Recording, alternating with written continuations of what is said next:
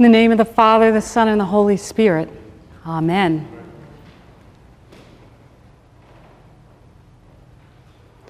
We only hear once from Mary, the mother of Jesus, and that's in the very beginning when the angel comes to her and tells her that she is to bear a son.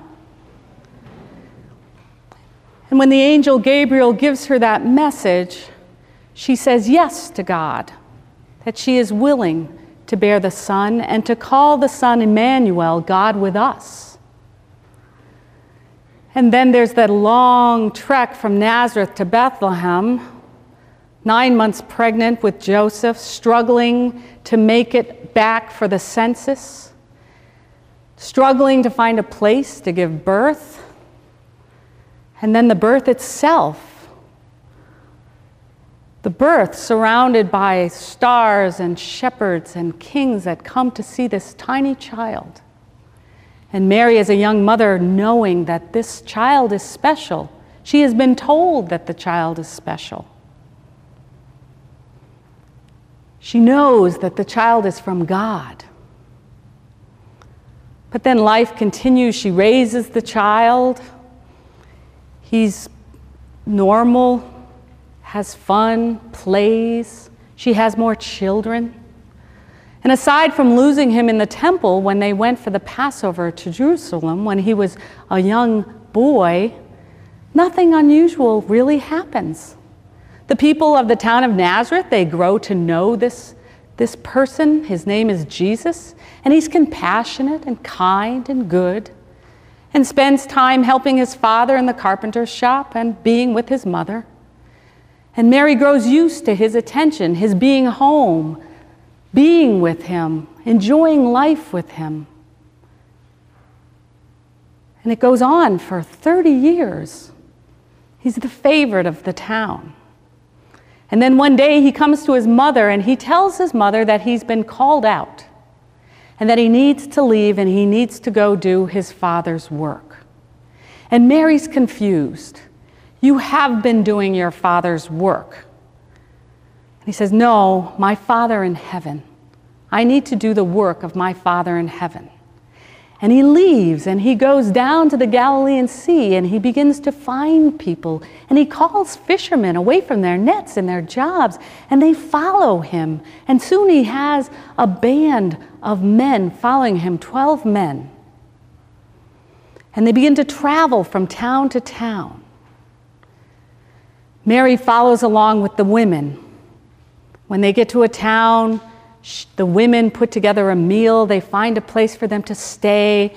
They help them be comfortable. They care for them as the men go out and begin the ministry of Jesus.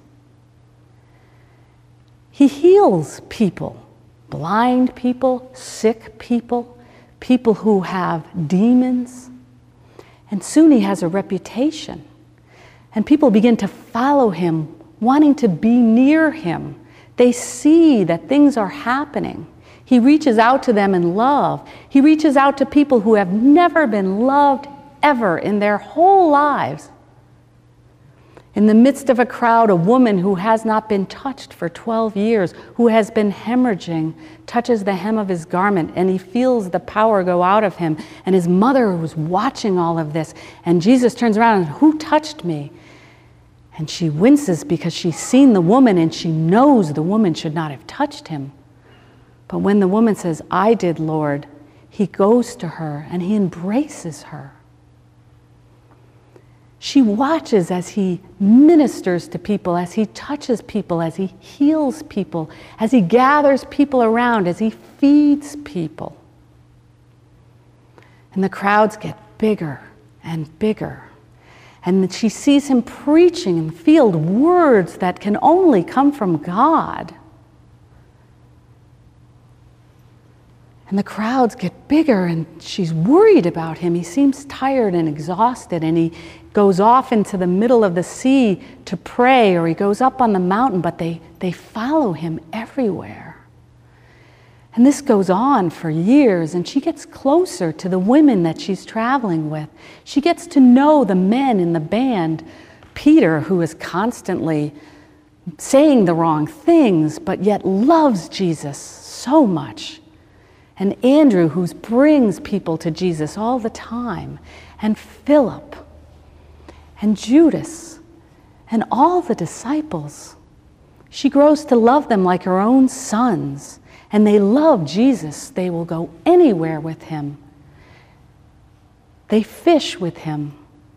They eat with him. They sleep with him. They pray with him. The Passover is approaching, and Jesus wants to go to Jerusalem. But Mary has heard in the towns that they have visited that the authorities are not happy with Jesus. They are not happy that he has gotten all of these crowds following him around. They think he's trying to take over. They've heard him called the King of the Jews, and there is no king but Caesar. They don't want somebody usurping their power. They're worried that there might be a revolt. They are the ones in control. They need the slaves. They need the people to worship them, to do their work. They don't want someone from the town of Nazareth causing an uprising and a revolt. And Mary has heard that they are going to find Jesus. They need to kill him. They need to get rid of him. The authorities in the church don't like what he's doing. He's associating with all the wrong people. He's touching the unclean. He doesn't obey the rules. He heals people on the Sabbath. He's not following any of the rules that they have set up. They want to find him. They need to stop this. They're getting closer to Jerusalem, and they find this house, and they go up into the upper room, and Mary and the women are serving the disciples food and drink. Jesus is celebrating. He's laughing. He's carrying on. They're having this wonderful supper. And in the middle of it, he gets up to wash their feet. And the owner of the room is appalled. That's his job. And here is this man who has healed people, fed people, been with people, washing the feet of the disciples. And he tells the disciples, I do this so that you will know to go out and love others and wash their feet. To serve others is the way. It's the way of love. It's the way of truth. It's my way. And they're just having a wonderful, loving, friendly time. And Jesus breaks bread and he shares it with everybody. But Mary can sense the underlying tension in the room. And she sees Jesus looking at Judas. And she wonders, what's wrong? They've been friends for 3 years, close friends. They've gone everywhere together. But she senses a tension. And then she sees Jesus telling Peter something. And she feels a knot growing in her stomach. And that night as she lays trying to sleep, hearing the crowds coming from all over to the Passover, she knows something is wrong. Something is going to happen. It's that terrible feeling where you know something's going to happen, but you don't know what it is. So she ponders in her heart, and in her heart of hearts, she knows they're after her son. She has seen the 1,000 crucifixes on the hillside. She has seen the Romans take and arrest people and torture and kill them on the cross. And she's afraid to think that this might happen to her son. She can't bear it. She can't sleep. She can't think. She doesn't know what to do. She's wringing her hands. This is my son, my beloved son, the one that God gave me, God with us. God, she says, how can you do this? Protect my son, God. Please protect my son. And then she remembers Jesus teaching her how to pray. And she remembers the words Jesus said to her. Our Father, who art in heaven, hallowed be thy name. Thy kingdom come, thy will be done. And at that, Mary gave it up to God. Thy will be done, God, as it was when I said yes to the birth. I say yes now. to what happens to my son. Thy will be done.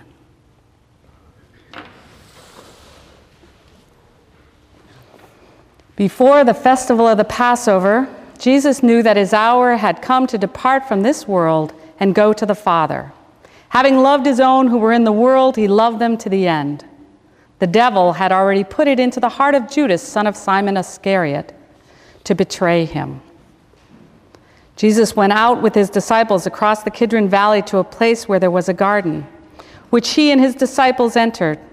Now Judas, who betrayed him, also knew the place, because Jesus often met there with his disciples. So Judas brought a detachment of soldiers together with police from the chief priests and the Pharisees, and they came there with lanterns and torches and weapons. Then Jesus, knowing all that was to happen to him, came forward and asked them, "Whom are you looking for?" They answered, "Jesus of Nazareth." Jesus replied, "I am he." Judas, who betrayed him, was standing with them. When Jesus said to them, "I am he," they stepped back and fell to the ground. Again he asked them, "Whom are you looking for?" And they said, "Jesus of Nazareth." Jesus answered, "I told you that I am he. So if you are looking for me, let these men go." This was to fulfill the word that he had spoken, "I did not lose a single one of those whom you gave me." Then Simon Peter, who had a sword, drew it, struck the high priest's slave, and cut off his right ear. The slave's name was Malchus.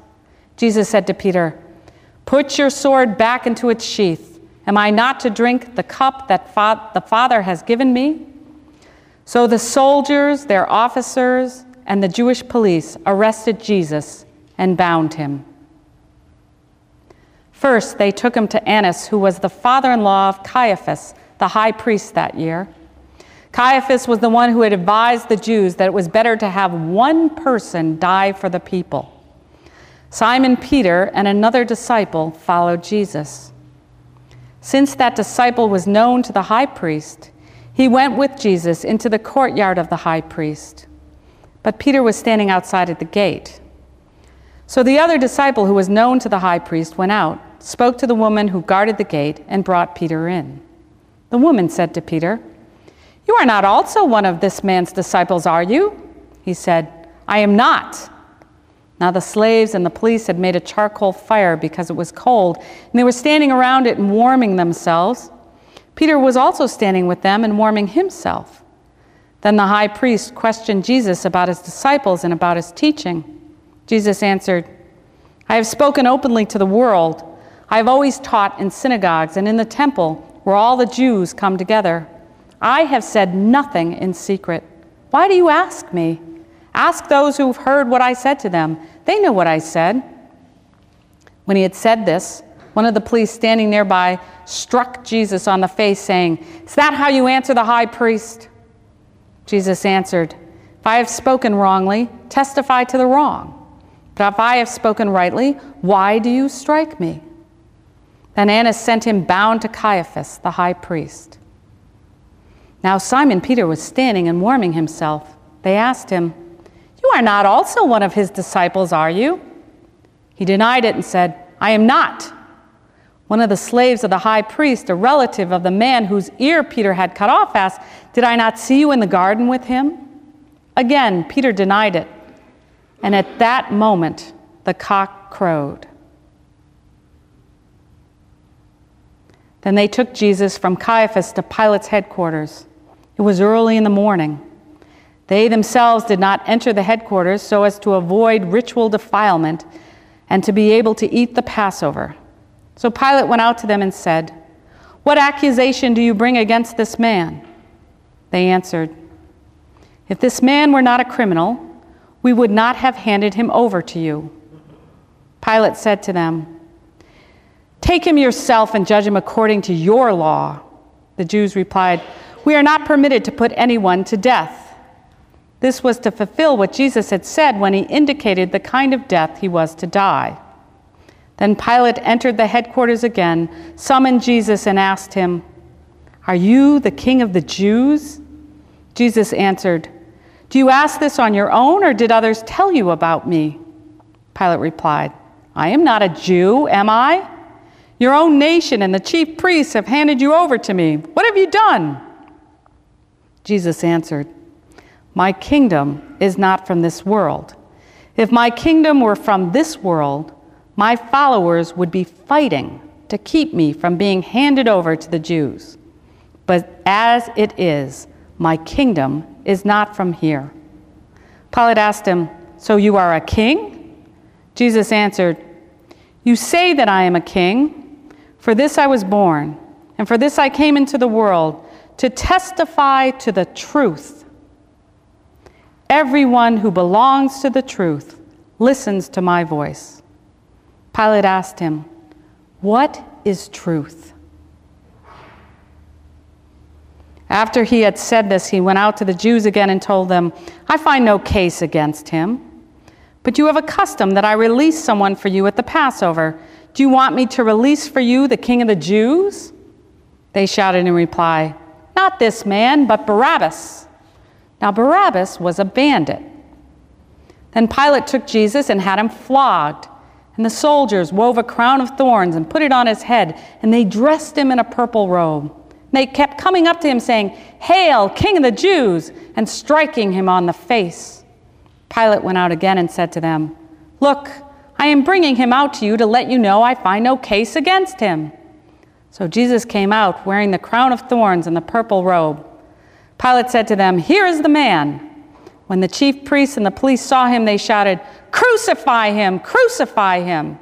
Pilate said to them, "Take him yourselves and crucify him. I find no case against him." The Jews answered him, "We have a law, and according to the law he ought to die because he has claimed to be the Son of God." Now when Pilate heard this, he was more afraid than ever. He entered his headquarters again and asked Jesus, "Where are you from?" But Jesus gave him no answer. Pilate therefore said to him, "Do you refuse to speak to me? Do you not know that I have the power to release you and power to crucify you?" Jesus answered, "You would have no power over me unless it had been given you from above. Therefore the one who handed me over to you is guilty of a greater sin." From then on, Pilate tried to release him, but the Jews cried out, "If you release this man, you are no friend of the emperor. Everyone who claims to be a king sets himself against the emperor." When Pilate heard these words, he brought Jesus outside and sat on the judge's bench at a place called the Stone Pavement, or in Hebrew, Gabbatha. Now it was the day of preparation for the Passover, and it was about noon. And he said to the Jews, "Here is your king." They cried out, away with him, crucify him." Pilate asked them, "Shall I crucify your king?" The chief priests answered, "We have no king but the emperor." Then he handed him over to be crucified. So they took Jesus, and carrying the cross by himself, he went out to what is called the place of the skull, which in Hebrew is called Golgotha. There they crucified him, and with him 2 others, one on either side, with Jesus between them. Pilate also had an inscription written and put on the cross. It read, "Jesus of Nazareth, the King of the Jews." Many of the Jews read this inscription because the place where Jesus was crucified was near the city, and it was written in Hebrew, in Latin, and in Greek. Then the chief priests of the Jews said to Pilate, "Do not write the King of the Jews, but this man said, 'I am the King of the Jews.'" Pilate answered, "What I have written, I have written." When the soldiers had crucified Jesus, they took his clothes and divided them into 4 parts, one for each soldier. They also took his tunic. Now the tunic was seamless, woven in one piece from the top. So they said to one another, "Let us not tear it, but cast lot for it to see who will get it." This was to fulfill what the scripture says, "They divided my clothes among themselves, and for my clothing they cast lots." And that is what the soldiers did. Meanwhile, standing near the cross of Jesus were his mother and his mother's sister Mary, the wife of Clopas, and Mary Magdalene. When Jesus saw his mother and the disciple whom he loved standing beside her, he said to his mother, "Woman, here is your son." Then he said to the disciple, "Here is your mother." And from that hour the disciple took her into his own home. After this, which Jesus knew that all was now finished, he said, in order to fulfill the scripture, I am thirsty. A jar full of sour wine was standing there. So they put a sponge full of the wine on a branch of hyssop and held it to his mouth. When Jesus had received the wine, he said, "It is finished." Then he bowed his head and gave up his spirit.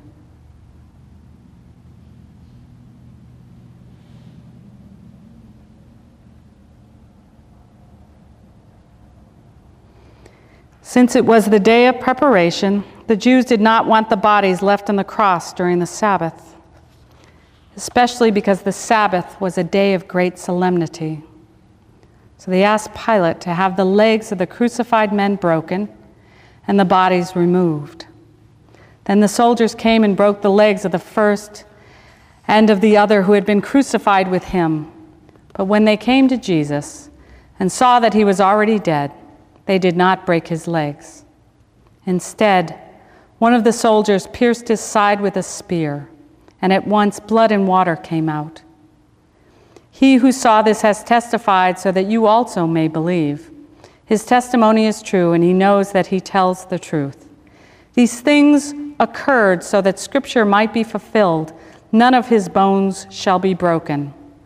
And again, another passage of Scripture says, they will look on the one whom they have pierced. After these things, Joseph of Arimathea, who was a disciple of Jesus, though a secret one because of his fear of the Jews, asked Pilate to let him take away the body of Jesus. Pilate gave him permission, so he came and removed his body. Nicodemus, who had first come to Jesus by night, also came, bringing a mixture of myrrh and aloes, weighing about 100 pounds. They took the body of Jesus and wrapped it with the spices in linen cloths, according to the burial custom of the Jews. Now there was a garden in the place where he was crucified, and in the garden there was a new tomb in which no one had ever been laid. And so, because it was the Jewish day of preparation, and the tomb was nearby, they laid Jesus there.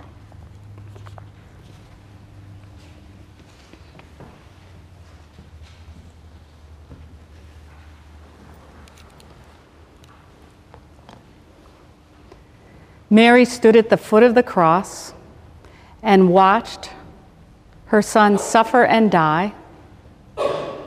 She watched as men who had spent years with her son betray him and abandon him.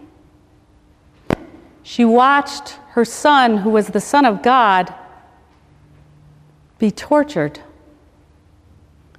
And she saw him give up his spirit. And the promises that came at his birth now suddenly seemed empty. The man who was God with us had walked to the cross, been abandoned, tortured, and had died. God being tortured, God suffering, God being betrayed, God feeling abandoned.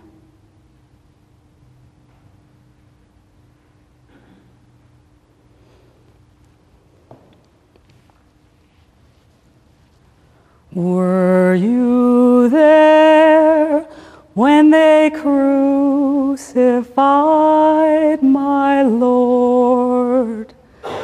Were you there when they crucified my Lord? Oh, sometimes it causes me to tremble, tremble, tremble. Were you there when they crucified my Lord? Were you there when they nailed him to the tree? Were you there when they nailed him to to the tree. Oh, sometimes it causes me to tremble, tremble, tremble. Were you there when they nailed him to the tree? Were you there when they pierced him in his side? Were you there when they pierced him in his side? Oh, sometimes it causes me to tremble, tremble, tremble. Were you there when they pierced him in his side? Were you there when they laid him in the tomb? Were you there when they laid him in the tomb? Oh,